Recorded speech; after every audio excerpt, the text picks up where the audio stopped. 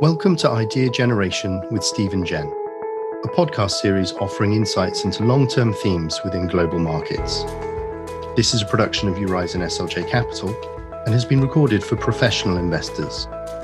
My name is Matt Jones, Head of Distribution for Eurizon SLJ Capital, and in today's episode, we ask Stephen Jen how China should be categorized relative to other major economies, and to look back at 2020 and assess how the pandemic has impacted on China's growth path.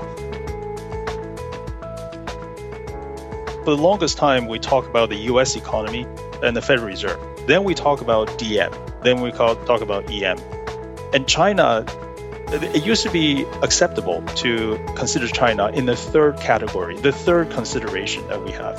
What I'm saying is a very obvious point, is that we should promote China to the top. It's the US and China, then we can consider DM on the one hand and EM on the other. The winner of 2020 was China. Fairly or unfairly, we can debate on how China managed the situation. China allowed the virus to get out of China, but managed the situation in China. The end result, however you want to interpret what they did, how they did it, the end result is tremendous economic stability, better health performance. And actually, this point is very important. China was on track before the pandemic to match the GDP of the European Union by 2030 and do the same with the United States by 2040.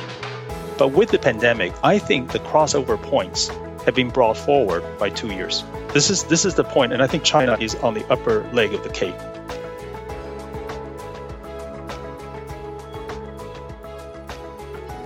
Further information can be found within the episode description, and more insights are available at eurizonsljcapital.com/insights. The views expressed within this podcast were accurate as at the time of publication. Opinions expressed by the speakers are their own and do not necessarily reflect those of Eurizon SLJ Capital Limited, Eurizon Capital SGR, or the Intesa Sanpaolo Group.